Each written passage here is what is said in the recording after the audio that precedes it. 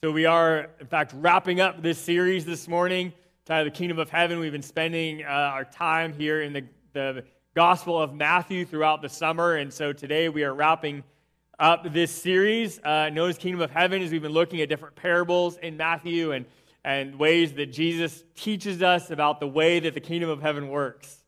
Right? And he's answered lots of different questions as we've looked at these different parables throughout the last few weeks. But next week, we will be starting a new series, and we're going to be moving on from the Gospel of Matthew and into a new series out of Revelation titled When Jesus Went to Church. So we're going to be reading the first few chapters of Revelation, and there, literally, Jesus identifies specific churches. In fact, 7 different specific churches and about the good things that were there and the things they needed to improve on. And so we're going to be examining those churches week by week, and as we see that and seeking the Lord on Lord, what are we doing well, right? And what can we do better as a church? And so we're going to open up that series, and like I said, it's very eye-opening, I think, as we look at these different churches. And it's not just for the churches, but I think also again, the gospel message is entwined in all of them. And as we look at, again, that is the mission of the church, right? The Great Commission is to spread the gospel. And so I just encourage you as we kick off, unofficial kickoff of fall, right? Of after this weekend of Labor Day weekend, as we move deeper into September and through the fall months. And I encourage you to be thinking and praying about, again, what you can do better in your faith. And again, part of that is inviting people to come with you to church, or inviting them to know Jesus as their Savior, or just by showing them in your life and actually making the invitation, right, for them to come. And so, again, this series, I think this would be a great one to have somebody come and to hear, even for the first time, who God is and the role He has in our lives. And so I encourage you, whether in person, whether online, right, to invite others, right, to come and hear these messages. These are, again, great ones to have them hear.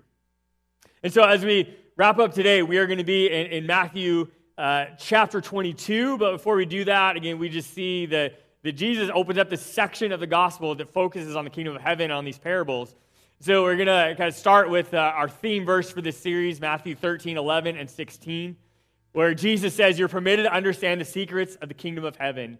Blessed are your eyes because they see, and your ears because they hear." And I hope that through this series, through these last few weeks of studies of these parables, that your eyes have been opened, right? That your ears have heard the things of God's kingdom and how that He truly is our King, right? That He is the only lasting King. It is that kingdom that will last forever, right? And that as we serve Him and as we follow His will for our lives, that we, again, can understand the things of heaven and God's will for our lives, right? And as we have looked at these different parables, we are going to end today with the parable of the great feast, which is found in Matthew chapter 22, verses 1 through 14. So if you have your Bible with you, I invite you to open with me to Matthew chapter 22.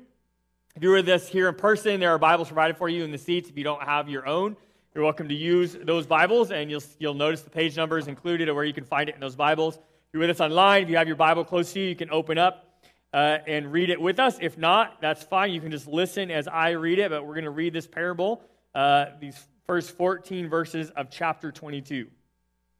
Where it says, "Jesus told them other parables, and He said, 'The kingdom of heaven can be illustrated by the story of a king who prepared a great wedding feast for his son. When the banquet was ready, he sent his servants to notify those who were invited, but they all refused to come.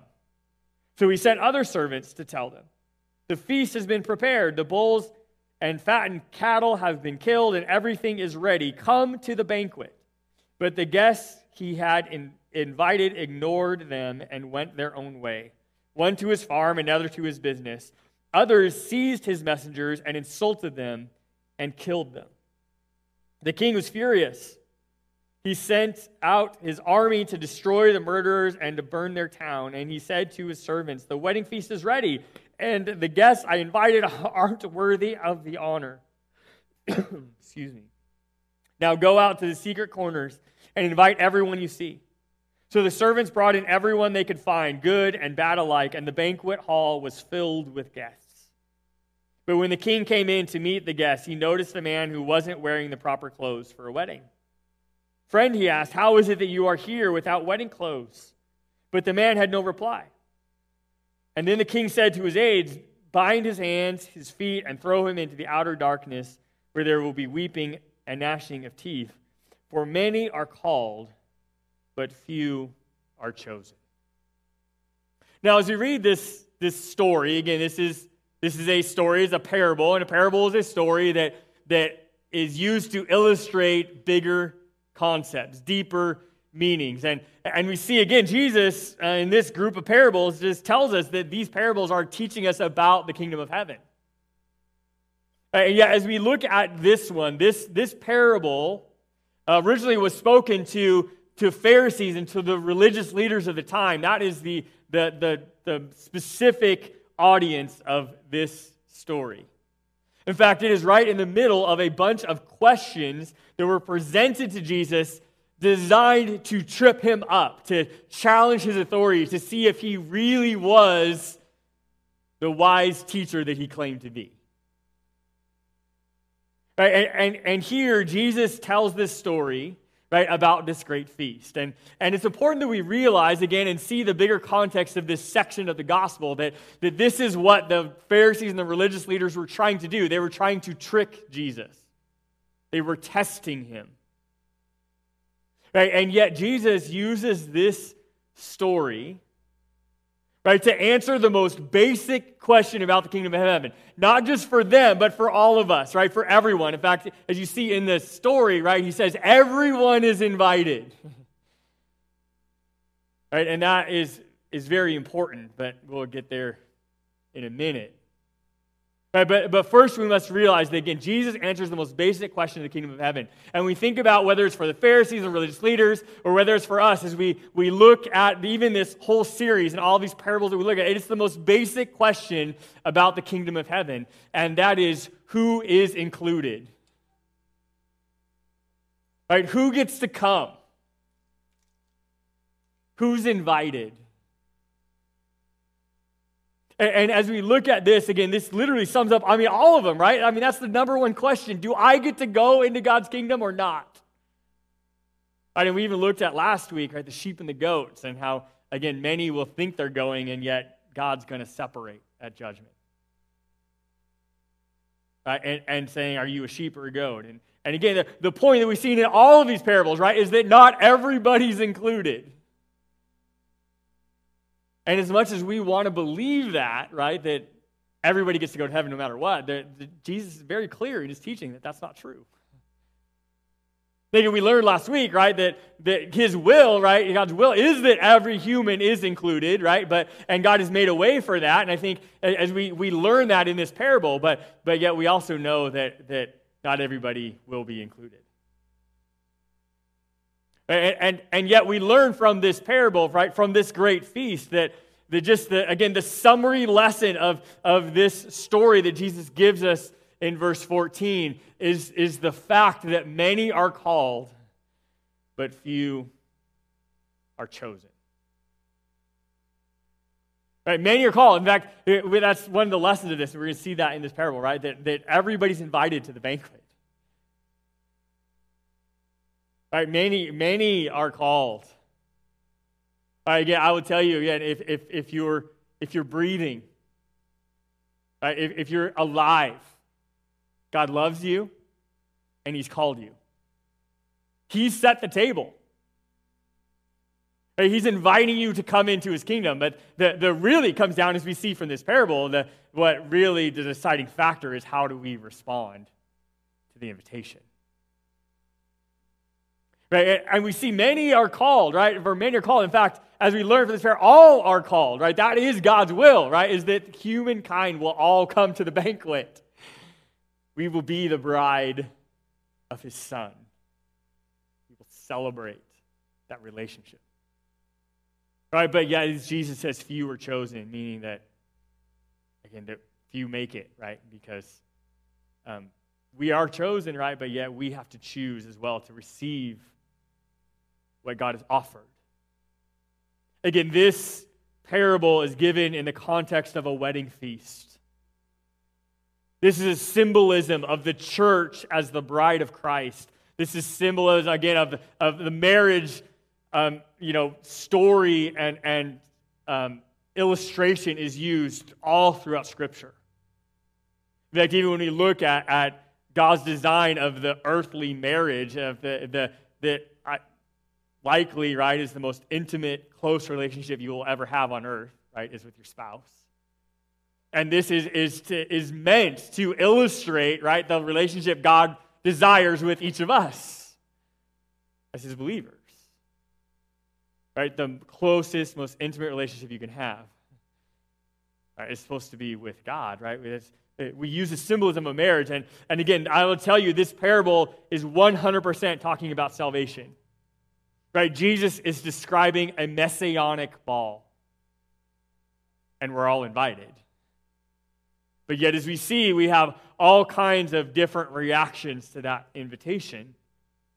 Now, as we look at verse 3, we see that there was an invitation sent out long before the event. And this was very customary for this time. I know, like today, in fact, we even in my years as a pastor, I've watched kind of the trends in weddings change. Right, it's shifted. In fact, the first weddings that I did as a young pastor were always in the church. Right, and the church building was transformed for kind of the entire weekend, right, as we had this celebration, and yet it's shifted now, right, to where, in fact, I've only done, I think, one wedding in this sanctuary since I've been here in the last 6 years.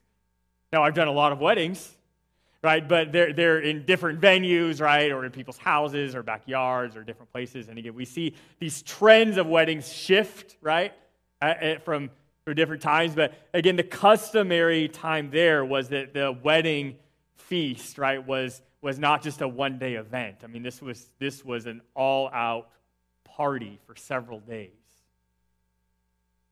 In fact, we see throughout Scripture, we see different times where Jesus and the disciples even attended some of these bashes.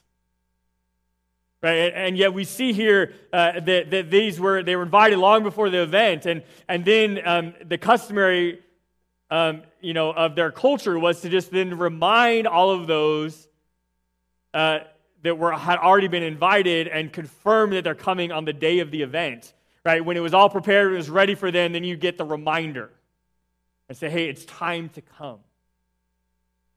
Now, as we see here, again, Jesus is speaking specifically to the religious leaders, right, and to the Pharisees and to the Israelites of the time. And so they were the ones that had been invited. They had accepted the covenant with long before the Messiah had come. They had embraced this connection with God, right? They had received the invitation. That's who was invited long before the banquet was ready, right? And in fact, you look at all the Old Testament scripture, it's all pointing forward towards the cross, towards the Messiah. Right? And God's chosen people of Israel, right, had been invited to this banquet. And yet once He arrived, right, when the banquet was ready, right, the Messiah came, they refused to come. But yet that was one of the prophecies, wasn't it, right? That He would be rejected by His own people. Right? That they would look at the banquet and say, no thanks. We've got better things to do. Right? And we see here that in verses 5 and 6, that there were two specific reactions by the invited guests. Right? Some of them just ignored it. Right? Others actually sabotaged it.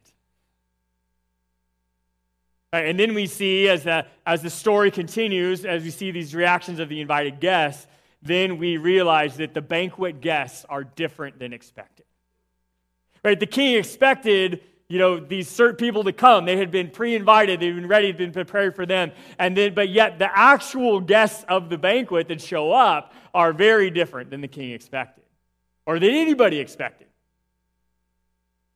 Right? And yet, we see here that Jesus is calling out the judgment of Israel, or the judgment of His chosen nation. And because of their rejection, right, it is now, then everybody now is invited.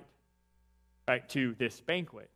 Now, being invited is an honor, right? It is something that people look forward to, right? It's, again, to be invited to this banquet was a status symbol of sorts. Now, that we look at, interesting as we look at this, notice, though, who does end up being invited and who actually even comes. Verses 9 and 10 of this parable are very interesting, right? Because it says, right, that the master, he goes out to the street corners and he invites everyone that they see. That was the instructions, right? Invite everyone you see. Nobody is excluded. And then in verse 10, he says, and so they brought in, and who came? It was the good and the bad alike. Right? They all came. Okay, and yet this, again, gives us a very important detail of the gospel, right? Is that it doesn't matter where you're at or your status in life or in society, or whether you're a good person or a bad person, you are invited to the feast. Right? You don't have to change who you are to come. You just have to show up. Right? That the king has already paved the way for you. And to say, again, no matter what you think, right, you are not too bad for God to love. Right? You have not done anything in your past that cannot be redeemed by the blood of the Son. The good and the bad alike are all invited. You don't have to change to come. And then we see, as we look through the rest of the story, right, the conclusion, right, of verse 14, where he says, many are called, but few are chosen. In fact, when we look at these Greek words that are used here, right, for called, it says, it's this word kaleo, and it's just defined as invited or appointed. Again, all are called. Many are called. You have been called by God to come to the feast. You've been appointed by God, chosen by God. And then he says, though, but few are chosen. And chosen, this Greek word is selected, chosen, elected as a favorite. Now again, God's will is that everybody gets chosen. Right? Again, that's the core of the gospel message. And yet, he says few are because few embrace the invitation. Now, the interesting thing as well is the guest list changed dramatically, right, from God's chosen people, and yet what didn't change was the expectations of the host. Right? The expectations of the host didn't change with the guest list. Right? The guest list changed, but not the expectations of the king. Right? We see that in verses 11 through 13. Right? We see in verse 11, he says, but when the king came in to meet the guests, he noticed a man who wasn't wearing the proper clothes for a wedding. A friend, he asked, how is it that you are here without wedding clothes? But the man had no reply. Now again, these are very interesting verses as well. Okay, what's the significance of the wedding clothes? Okay, and yet there was a certain expectation that you would come, that you would be prepared, you would be dressed appropriately and come to this feast. And again, these wedding clothes were specifically needed and expected by the host.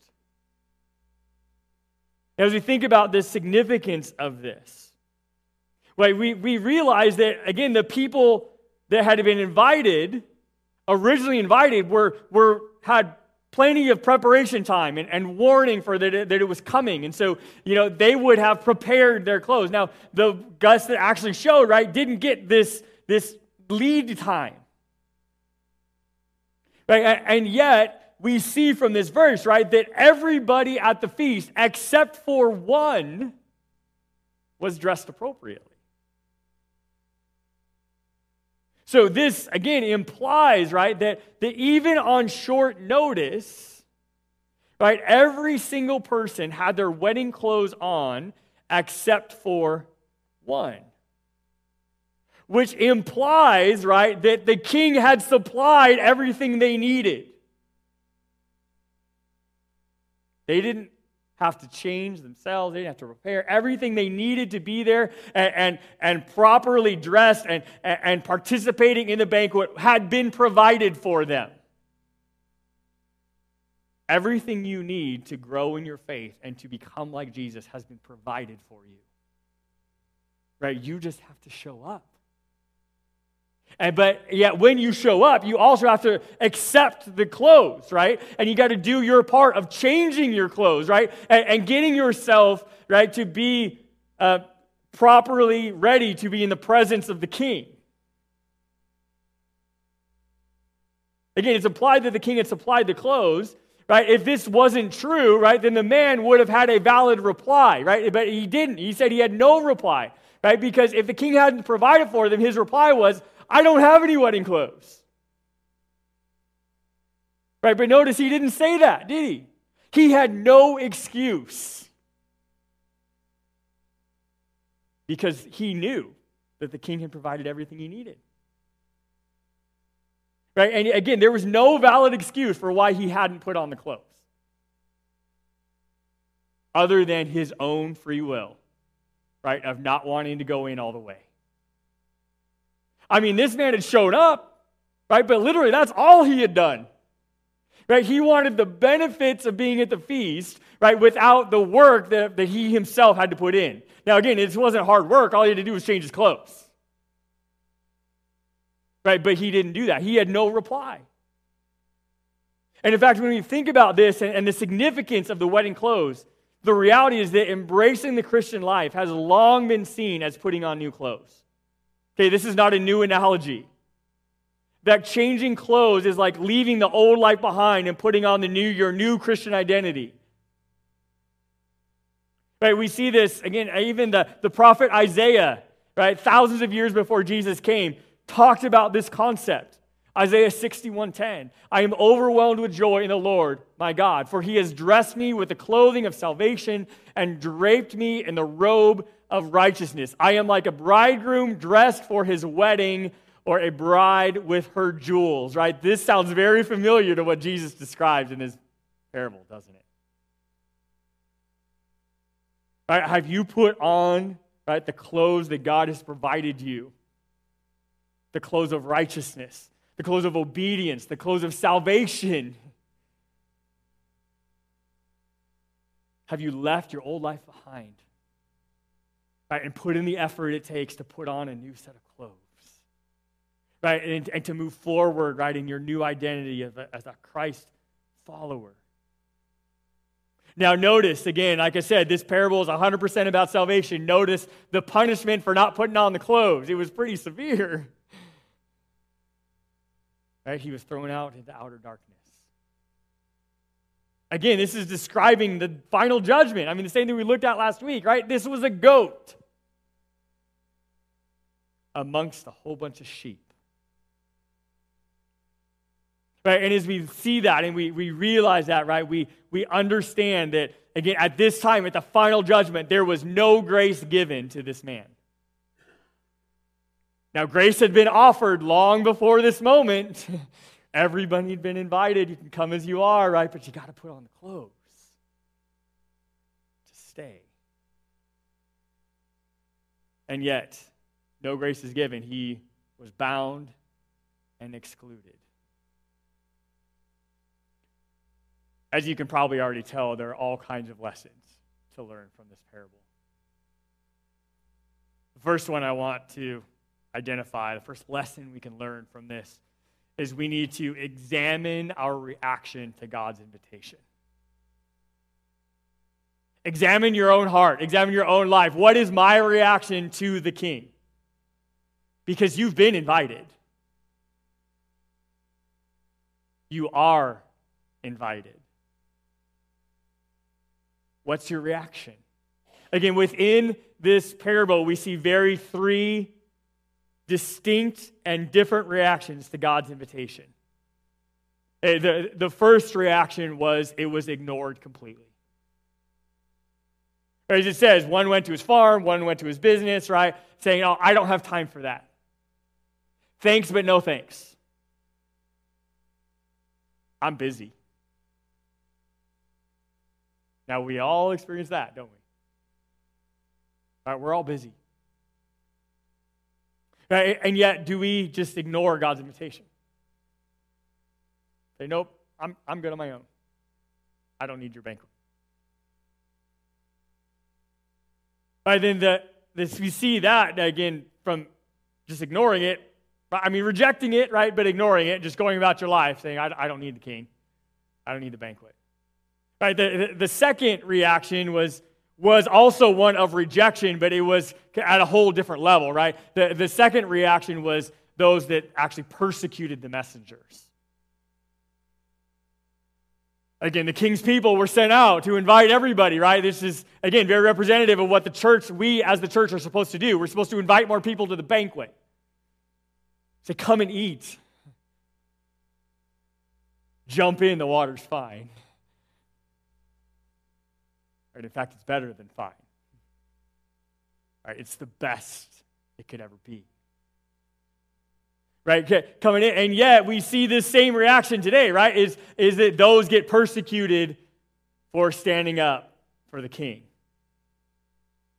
If you don't think this is true, just turn on the news. This is absolutely as true today as it ever has been. And I would tell you again, as in our American culture, we have no idea what persecution is. And as we see these two reactions, these are both reactions of rejection. And yet we see, again, all throughout Scripture that this persecution has always run rampant. In fact, the first disciples, right, the first century church was persecuted incredibly heavily. In fact, if you just go through the Gospels and through the Acts, right, you see the first generational church is that following Jesus literally was signing your death note in a lot of ways, just like it still is today in a lot of countries around our world. Right, persecution has always happened and it always will. And yet this, again, these two rejections of the invitation were not the only reaction. We also see the third reaction that is given, and that is the participation. Like the ones that showed up, right? The ones that took the invitation, they showed up, they put on the clothes, they were there. And that was there that didn't participate, right? He participated to a certain level, right? A level that he was probably comfortable with, right? He had a little bit of God in his life. He says, I'll taste the food, but I'm not willing to go all the way. Now, the reality is we look at these three reactions and we see these reactions in our world today, don't we? Right? This has not changed. And yet, the challenge for us is to say, what is my reaction to God's invitation?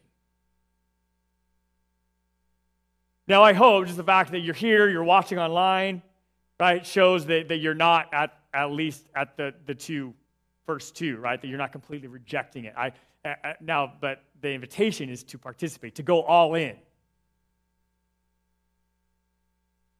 Right, and again, we see that. Again, we learn, right, the next lesson, we already kind of talked about it, but we see that the kingdom of heaven is not limited to just good people.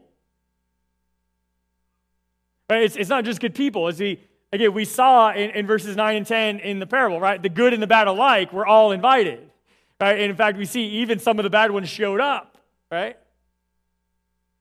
And they ate a little bit, right, of the feast, but yet they didn't go in all the way. Again, we see this is the most foundational truth of the gospel message. In Romans 5, 6, and 8, it says, when we were utterly helpless, Christ came at just the right time and died for us sinners. Now, most people would not be willing to die for an upright person, though someone might perhaps be willing to die for a person who is especially good. But God showed his great love for us by sending Christ to die for us while we were still sinners. Again, I encourage you to underline that last phrase, right? Christ died when we were still sinners. The good and the bad alike. They all are invited to the banquet. right? But the true invitation is that we're all made good, right? That even if you start out bad when you show up to the banquet, right, you can put on the clothes. Right? Just like we sang in that last song, you be transformed from the inside out, right? And the clothes become the outward, evidence, right, of the inward change. Right? And we see that, and we're all invited to that. And yet, that is why our core value number 4 as a church is that everyone is welcome on the journey, because that is the foundation of the gospel. I'll tell you, you are invited, no matter where you are in your life. Right? God will take you exactly the way you are, but He also does not want to leave you the same. Right? Which leads us to the next big lesson of the feast, and that is if we come to the feast, we are expected to be transformed and participate. Right, we are supposed to be transformed and participate, because this is the thing about this banquet, is you don't leave the banquet the same as when you showed up. Right, we have to participate and be transformed by the love of the King. Everything you need has been provided for you. Again, we go back to this one man, right, that wasn't wearing the clothes. Again, he had no reply. Again, this is very key, right? He had no excuse. Right? All he did was show up. He had all the same chances as everyone else surrounded by him, and yet he didn't partake. He didn't participate. He held back. And yet we all must take this warning, right? That we have to continue journeying. No matter where we're at in our faith, we have to continue journeying. We have to continue growing. Right? And again, in those times when we think that we're good, right, is those times when we need God the most. Right? In fact, we get this warning from Paul in his letter to the Corinthians in verse 10, verses 12 and 13. He says, if you think you're standing strong, be careful not to fall. The temptations in your life are no different from what others experience. And God is faithful. He will not allow the temptation to be more than you can stand. When you're tempted, He will show you a way out so you can endure. Again, everything you need has been provided for you. Right? But yet, you have to do your part. Right? God will show you the way out, but you have to change your clothes. Right? You have to take the out that God gives you. Right? And you have to choose to keep growing in your faith.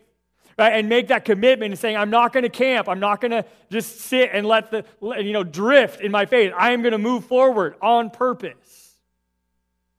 Every day. I'm going to be more like Christ tomorrow than I am today. Right? I'm going to be moved forward in that. I'm going to consume the things of God. I'm going to move towards contributing, right? And to keep my faith moving and start that ongoing cycle in my life, right? Where I'm consuming and contributing and God shows me new things and I fulfill His will, right? And I do everything that the King asked me to do. That we eat what's been provided. But we have to choose to eat. Again, I believe that one of the biggest temptations we all face is the temptation to settle and stay where we are. Right? The temptation to let off the gas in my faith. Right? And we can't give in to that. Right? This wedding celebration is just the start of a new life. Right? As we know, right, the wedding is a celebration of the new life that this couple is going to have. Right? But we know that the wedding isn't where it stops, is it? Right? In fact, the wedding is the setup, right, to the lifestyle change that follows. In fact, the marriage is way more important than the wedding. And you know what? The marriage is also way harder than the wedding. Right? But the marriage, again, is what God wants. Right? He invites us to the feast, right? To the wedding feast, but what He wants is a relationship with you. As I said, the marriage, right, is full of all kinds of ups and downs. Different seasons of closeness and and seasons of growth, right? And seasons of struggles, right? And all those things, but we fight through it. And yet, again, it's a very good illustration of what your walk with Jesus, your faith journey is like. But we got to stay committed and we got to keep growing. Right? And again, invest into this relationship. God has invited you to the best feast that you can ever imagine. Are you eating that feast? Are you participating fully? Again, maybe you've never eaten or experienced the love of God. Hey, maybe you're here today, or you're watching online, or you're listening to this sermon at some time and you've never received Christ as your Savior. Right? You've never accepted the invitation to the feast. If that's you today, if you've never even joined the journey of faith, I encourage you to pray, to confess with your mouth, and pray in your heart, right, and receive Jesus as your Savior, and join the journey of faith. Come to the feast. You've been invited. The King loves you. You don't have to change to come. Just show up. Pray and accept Christ as your Savior. And once you join the journey of faith, though, are you continuing to partake? Are you continuing to participate? Are you eating the feast that God has provided for you? Right? Are you working on the marriage, right? On the relationship? Because the reality, this is, again, 100% about salvation, but it's not just about salvation. This parable is not just about you getting to heaven, but it's truly about you enjoying the journey, right, while you are here on earth. Right? And once you've joined the journey, I'll challenge you, are you in the journey? Are you all in? Literally the other day, I was talking with my wife because we have our car stickers, and the one on the back of my truck has been on the back of my truck for a long time. And in fact, the J and the O has fallen off on the back of my window because it said join the journey. So now on the back of my truck, it says in the journey. Right? And I haven't changed it because I keep seeing that and I'm like, you know what? I think I like that. Right? And to say, if you've joined the journey, I'll say, are you in the journey? Are you still pursuing it? Are you growing? Are you moving forward? God has invited you, and once you accept the invitation, then eat. Eat deeply the things of God. The table's been set. Will you engage? So this is my final thought today, and that's this. We're all invited to be the bridge, or the bride of Christ, and participate in the wedding banquet. What will be your response to the invitation? Will you reject it by ignoring it? Will you reject it by persecuting those that are there? Right? Or will you participate in the banquet? I don't know where you're at in your journey today, but I hope that you will come to the banquet and you will eat. And you will eat deep of the things of the King. As our worship team leads us in a closing song, I just encourage you to respond to the truth of God's word this morning. Are you coming to the kingdom of heaven? You've been invited. And as you accept that invitation, I encourage you to pray and to commit yourself to whatever God's calling you to do. Lord God, as we offer our hearts to you this morning, God, we accept the invitation to come to the banquet, God. We thank you for telling us what's true, for showing us what's true. God, and knowing that your Spirit is with us. God, knowing that we don't have to change to come to your feast, but God, you change us when we get there. Lord, we thank you for providing everything we need. God, to learn who you are, to be more like you every day. And God, we pray that as we go, Lord, that you will help us to feast on your love. God, to feast on your grace and your mercy. God, and that we would be truly transformed by your Spirit. God, that we would be set free. And God, as we go this week and as we participate in the banquet, God, may we show this world who you really are by our faith and our love for you.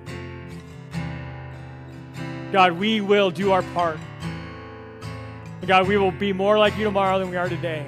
And God, we will invite and we will share and we'll bring others to the banquet with us. God, we thank you that we're all invited. And Lord, guide us as we go this week, as we live our faith. God, as we eat and feast deeply on your love every day. Guide us as we go. In Jesus' name we pray. Amen.